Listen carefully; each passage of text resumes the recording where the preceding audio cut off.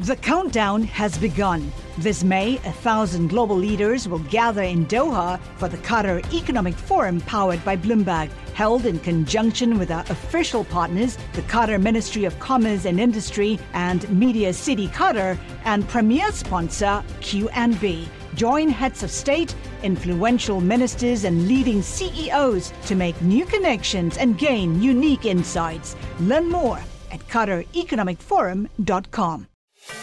Welcome to the Bloomberg Markets Podcast. I'm Paul Sweeney, alongside my co-host, Matt Miller.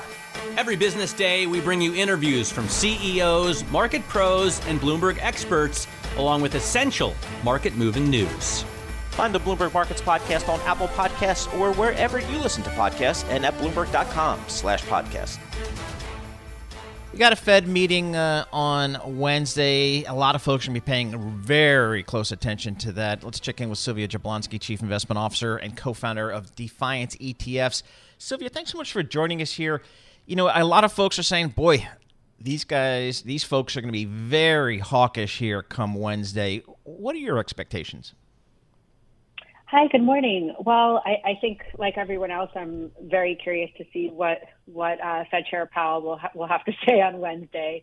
You know, the recent meetings have given us an indication that, you know, the tone is a little bit more hawkish, and we're talking about perhaps doing, you know, sort of more tapering more quickly, and you know, perhaps there's a debate about rate hikes, whether or not they will come sooner than we expected. So, you know, I'll just be kind of listening in to see, you know, what the tone is and whatnot. But, you know, all in all, if we take a step back from it, I think that, you know, we do have this inflation issue, but we also have an expanding economy. We have, you know, just a massive surplus of liquidity in the markets. And I think, you know, the point here for the Fed is that the economy is sort of strong and on the way up. We had this good unemployment number, 4.2%. Perhaps it is appropriate to sort of pump the brakes because we don't need as much fiscal and monetary stimulus. So, you know, there's two sides to that too.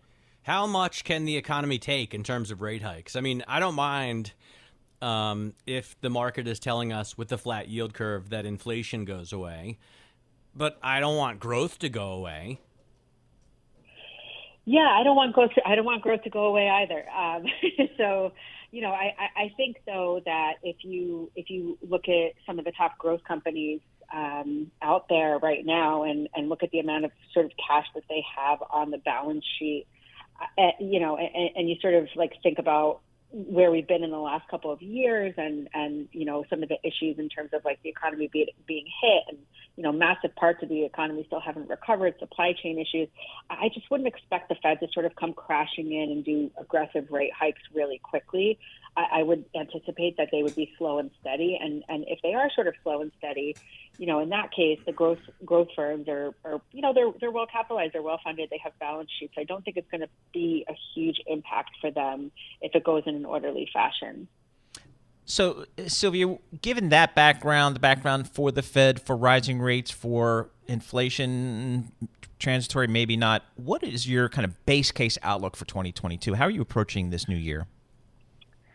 Yeah, so I actually project that 2022 is going to be a positive year. I think the consumer is strong. There's that, you know, there's trillions of dollars of savings on the sidelines that'll either come into spending or will come into the market. I think that we're sort of learning how to live with the various variants. They'll probably be with us going forward, but, you know, we've sort of adapted. I think that some of the supply chain issues will sort of shake out. And, you know, companies are flush with cash, as we said, and they're spending it. We have, you know, a record levels of buybacks coming back in, capital expenditures, the, you know, employment numbers good. So I think that, you know, you're going to see a lot of growth, particularly in some of these, you know, hot new disruptive sectors. So I think that, for example, quantum computing and the metaverse are going to be two sort of hot topics that people are going to invest in. And investing in that means looking at things like, you know, semiconductors, cloud computing, cybersecurity, AI, AR, you know, ETFs or single stocks that sort of play in those different spaces. 5G is going to be something that has a huge opportunity as Washington continues to invest there. I think the reopen trade that you know, has sort of just like flitzed along is going to really start to grow, you know, due to Delta, Omicron, and the general COVID headwinds. I think that trade hasn't really worked yet. And, travel is about $9 trillion of the global economy. Half of that went away during COVID, and we're nowhere near that now. So I think that, once we sort of see full-fledged travel, hotels, casinos, cruise ships, and airlines will benefit from that. Oh, yeah. So there are a lot of really great places to put your money. And I just think overall that the market is again, just flush with cash and will just generally be sort of like liquid and the right place to be in terms of equity exposure. Me and Paul are going on a cruise. Sure. As soon as Omicron has passed, and hopefully we don't see Omega. What about healthcare? What do you think about healthcare, Sylvia? Yeah, so healthcare, I think, is healthcare will be a good portfolio diversifier. If we always advocate for the barbell approach, right? You want some level of defensive exposure in the portfolio, and I always throw healthcare into that bucket because I think it's something that is it's sort of consumed whether or not the market pulls back, right? And you have all of these sort of advancements and different mergers now. You heard about the Pfizer merger today, and I just think that there's going to be consolidation. I think there's going to be sort of better use of cash. We've had this backdrop of like fast track FDA approvals, and it's interesting. I have a husband who's deeply involved in research and medicine, and has said that the COVID vaccine is either going to be looked at as the biggest disaster of our time, or an absolute modern miracle in terms of how fast research, trials, and things came out to pump out vaccines. So, we'll see how much that continues. So I do think it's always good to be positioned there. Sylvia, thank you so much for joining us and sharing your thoughts. We always appreciate getting your time. Sylvia Jablonski, Chief Investment Officer, co-founder of Defiance ETFs.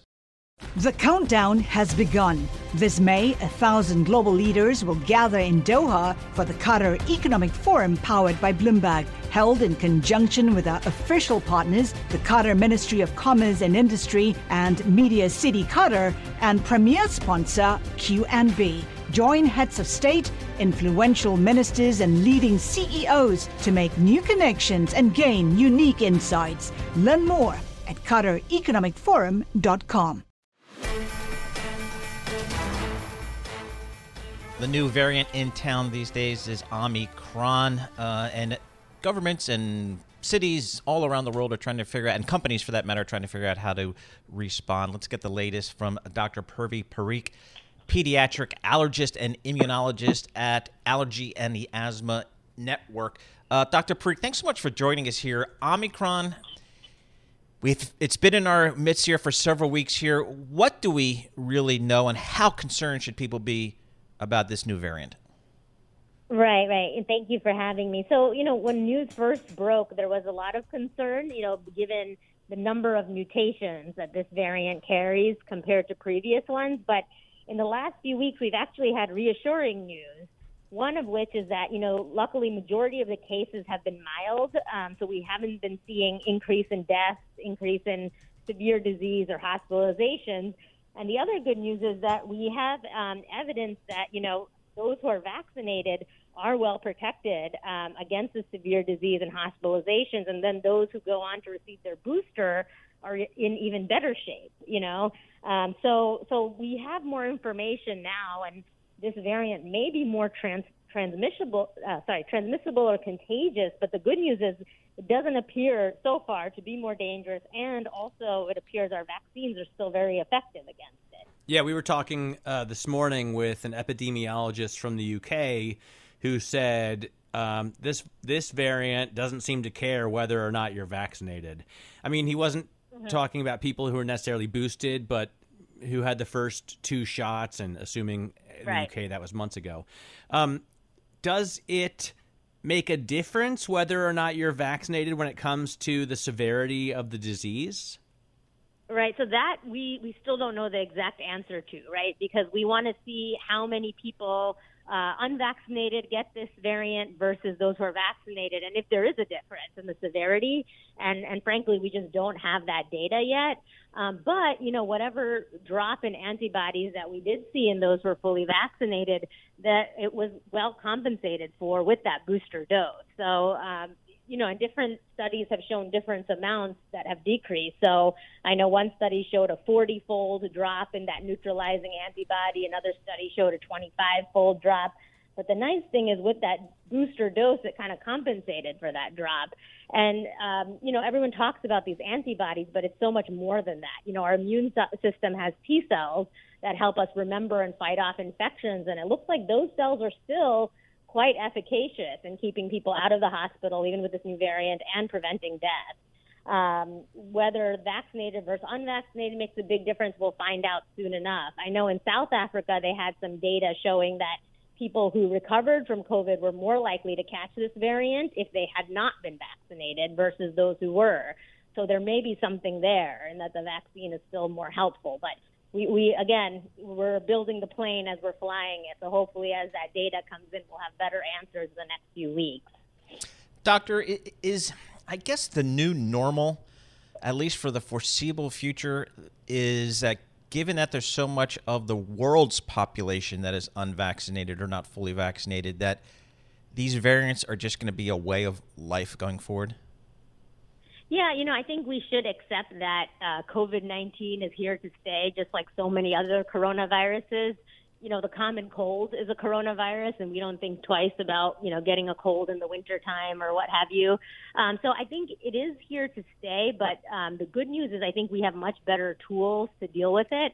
And eventually, hopefully, we can reach that concept where enough people have been exposed that the virus just continues to become milder and milder, similar to, the more common coronaviruses that our bodies have become used to over the last, few decades or hundreds of years.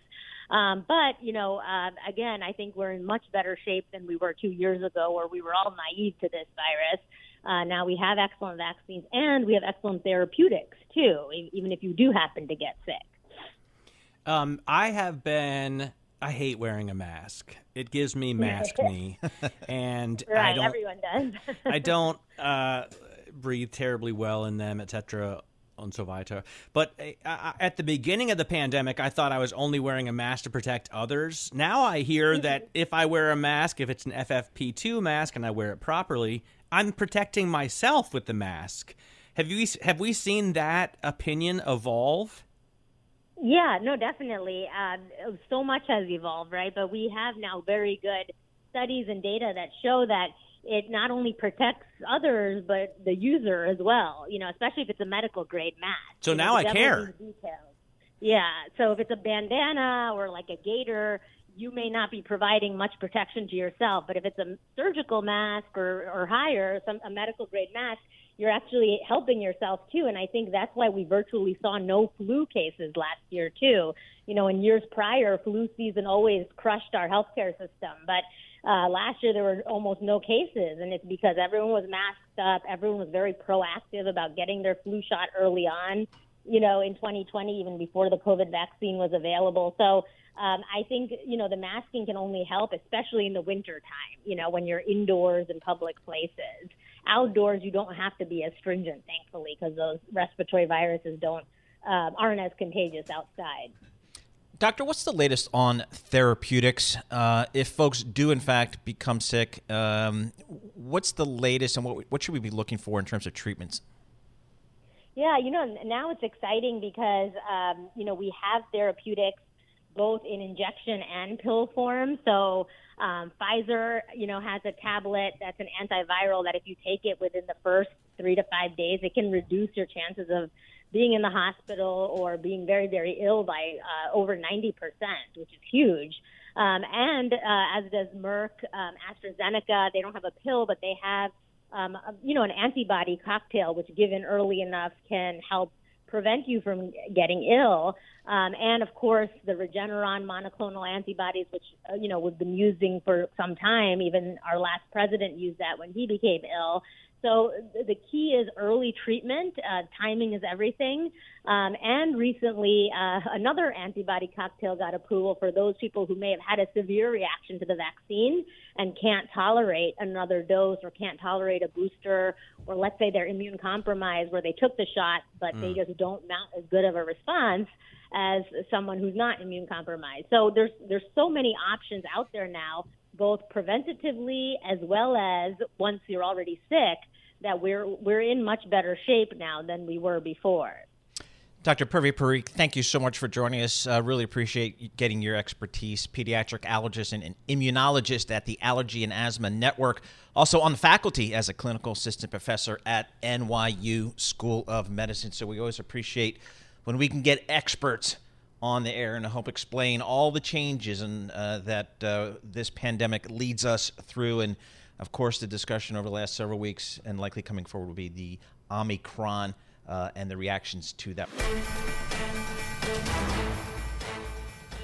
Let's go to Tim Fury, chairman of the Institute of Supply Management, ISM to the insiders.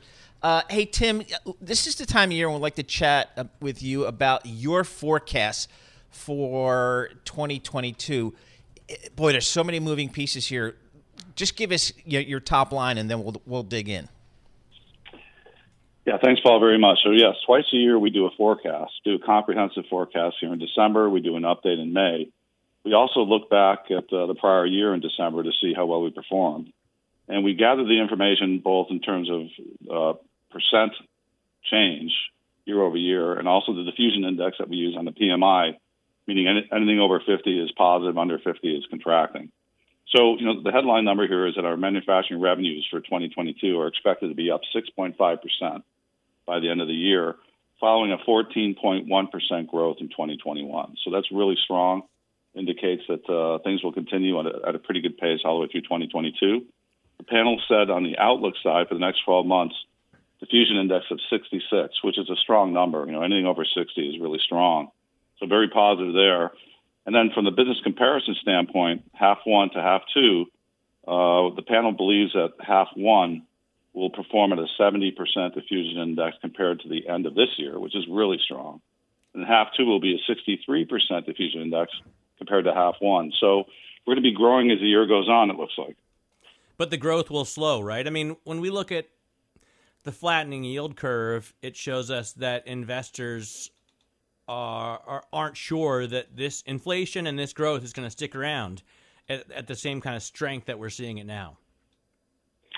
Well, the 63, I think, for the half two against half one is still pretty strong. Remember, over 50 is expanding. So definitely better than half. We're going to perform better in half one of 22 compared to the end of 21. And then again, in half two of 22, it's going to be a pretty strong period. So on the profit margin side, interesting, we forecasted that at the end of this year, we saw a contraction in profits compared to the first half. But for the first half of 2022, we see an expansion of profits at a diffusion index of 56. So, a lot of ups and downs there with labor costs going up, raw material inputs going up. And we collect information on that also. Would you like to hear those numbers? Yeah, let it rip. Yeah, so on the labor and benefits side, we forecast that the cost of labor will be up 4.7% in 2022. And last year in December for 2021, we thought it would be 2.7. So you can see an escalating in labor costs and the benefits go with that. So that's a headwind, obviously, for manufacturing. On the employment side, we believe that we grew our employment levels 3.3% in 2021, and we'll grow them a further 1% in 2022. So that's a big question mark, because the question really is it because they only need 1% more people, or because they can't get any more than 1% more people? A lot of stuff you can't get right now. And before you worked for ISM, you were at Ryder before that, I think at Tussin. So you know what the supply chain is like firsthand. Do you think that this issue is going to work itself out by the end of next year? Well, transportation has been a big disruptor. Usually it's an enabler when it comes to speeding goods to the next level of assembly. This year it's been a disabler because there's so many variables in that whole supply chain, as you know. I've been looking very closely at that in the PMI, and we really don't see much recovery before the second half of next year. And the port issues may even continue beyond that due to the labor management negotiations on the next contract for the port workers on the West Coast. So it's going to be interesting. I mean, transportation is remaining very disruptive. About half of my comments in the supplier delivery section last month were transportation related, the highest I've ever seen. So, I think that disruption level is going to continue. Hey, Tim, thanks so much for joining us. Really appreciate chatting with you.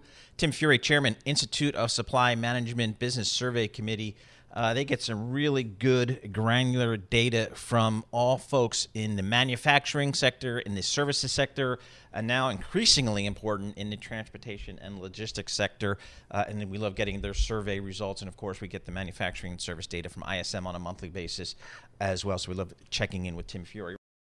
The countdown has begun. From May 14th to 16th, 1,000 global leaders will gather in Doha for the Qatar Economic Forum powered by Bloomberg. Join heads of state, influential ministers, and leading CEOs to make new connections, gain unique insights, and uncover valuable opportunities in one of the world's most rapidly rising regions. Request your invite for this exclusive event at QatarEconomicForum.com.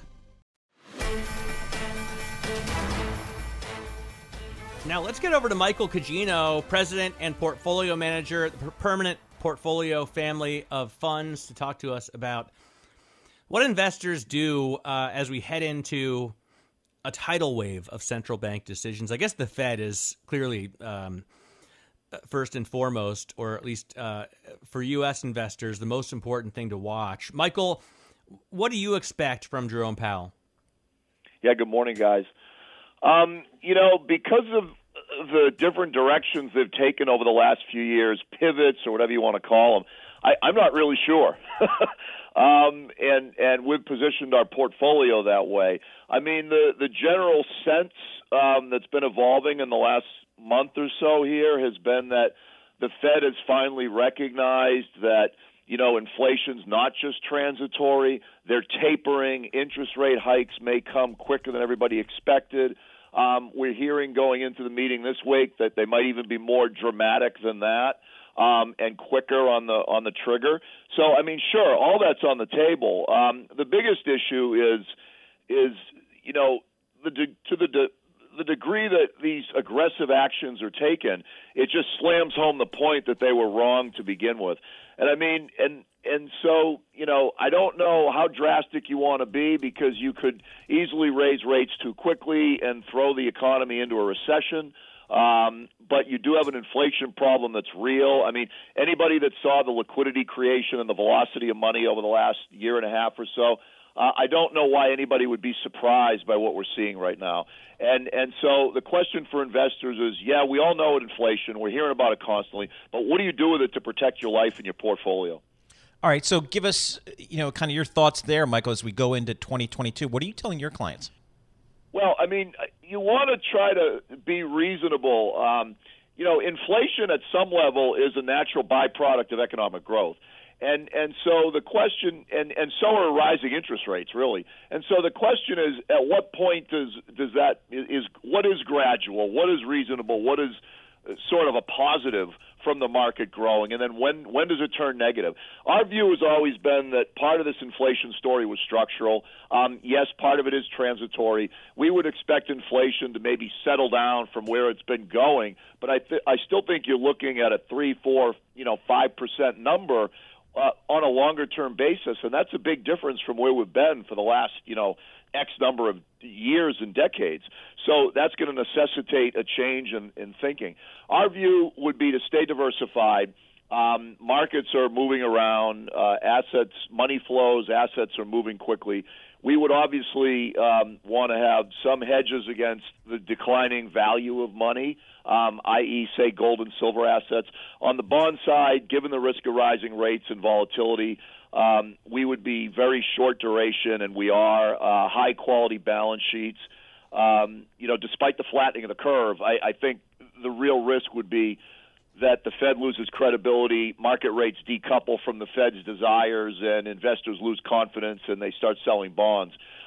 If that occurs, then you're going to want to be short. And on the equity side, I think there's always opportunities in equities, but equities are richly valued as an asset class.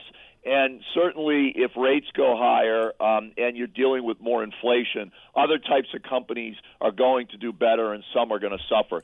In equities, we would look for companies that have pricing power for their goods and services, and also those that have some control over input costs and, say, labor and materials and whatever, because those are the things that are going to have some structural inflation built into them. So in terms of the the growth expectation, what do you see going forward? We just talked to Tim Fiore from the ISM, and he said he thinks growth is still going to remain very strong in the first half, and even in the second half, it's not going to tail off too much. Yeah, I mean, I don't really have a prediction one way or the other. That's a reasonable story. The one thing I worry about with respect to growth, I do think you're going to have a growth story, but it definitely is tempered by what goes on with COVID. COVID has been a risk, since it came out, and I think anybody that sort of feels like we're beyond it or we know all the things that come out of it is really being naive, and I think we're seeing that with the most recent Omicron and you're heading into the winter, people getting together, vaccines not being as effective and needing boosters. And, there's just all kinds of issues there that potentially have risk to economic growth. The other is with respect to, cost structure, labor, the fact that you've got millions of unfilled jobs, and how do you get those jobs filled? Because at some point that's a limit to economic growth. You sort of limit your upside, your ceiling, your capacity. And so I see that as an emerging problem. And the fact that you have so many unfilled jobs is definitely adding to labor costs and wage inflation. And wage inflation is going up higher than income numbers based on the recent data I've seen. And that's a risk as well. So that could limit economic growth. Higher interest rates, interest rate volatility could impact growth because your lending costs, your borrowing costs go up. So there are risks to the just growth story. And I'm not predicting recessions or lower growth stories, but I think you need to think about those in an overall investment strategy. And you do need to worry about things like stagflation and the misery index and all those other things. Not saying they're going to happen, but you do have to contemplate them. All right, Michael, a lot to think about there. Thanks very much for you taking the time today. We always appreciate that. Michael Cugino, he's a president and portfolio manager, a permanent portfolio family of funds constructed for 2022. But there are some headwinds out there. Need to be mindful. Fed coming up Wednesday. Thanks for listening to the Bloomberg Markets Podcast. You can subscribe and listen to interviews at Apple Podcasts or whatever podcast platform you prefer. I'm Matt Miller. I'm on Twitter at MattMiller1973. And I'm Paul Sweeney. I'm on Twitter at PT Sweeney. Before the podcast, you can always catch us worldwide at Bloomberg Radio. The countdown has begun. From May 14th to 16th, 1,000 global leaders will gather in Doha for the Qatar Economic Forum powered by Bloomberg. Join heads of state, influential ministers, and leading CEOs to make new connections, gain unique insights, and uncover valuable opportunities in one of the world's most rapidly rising regions. Request your invite for this exclusive event at QatarEconomicForum.com.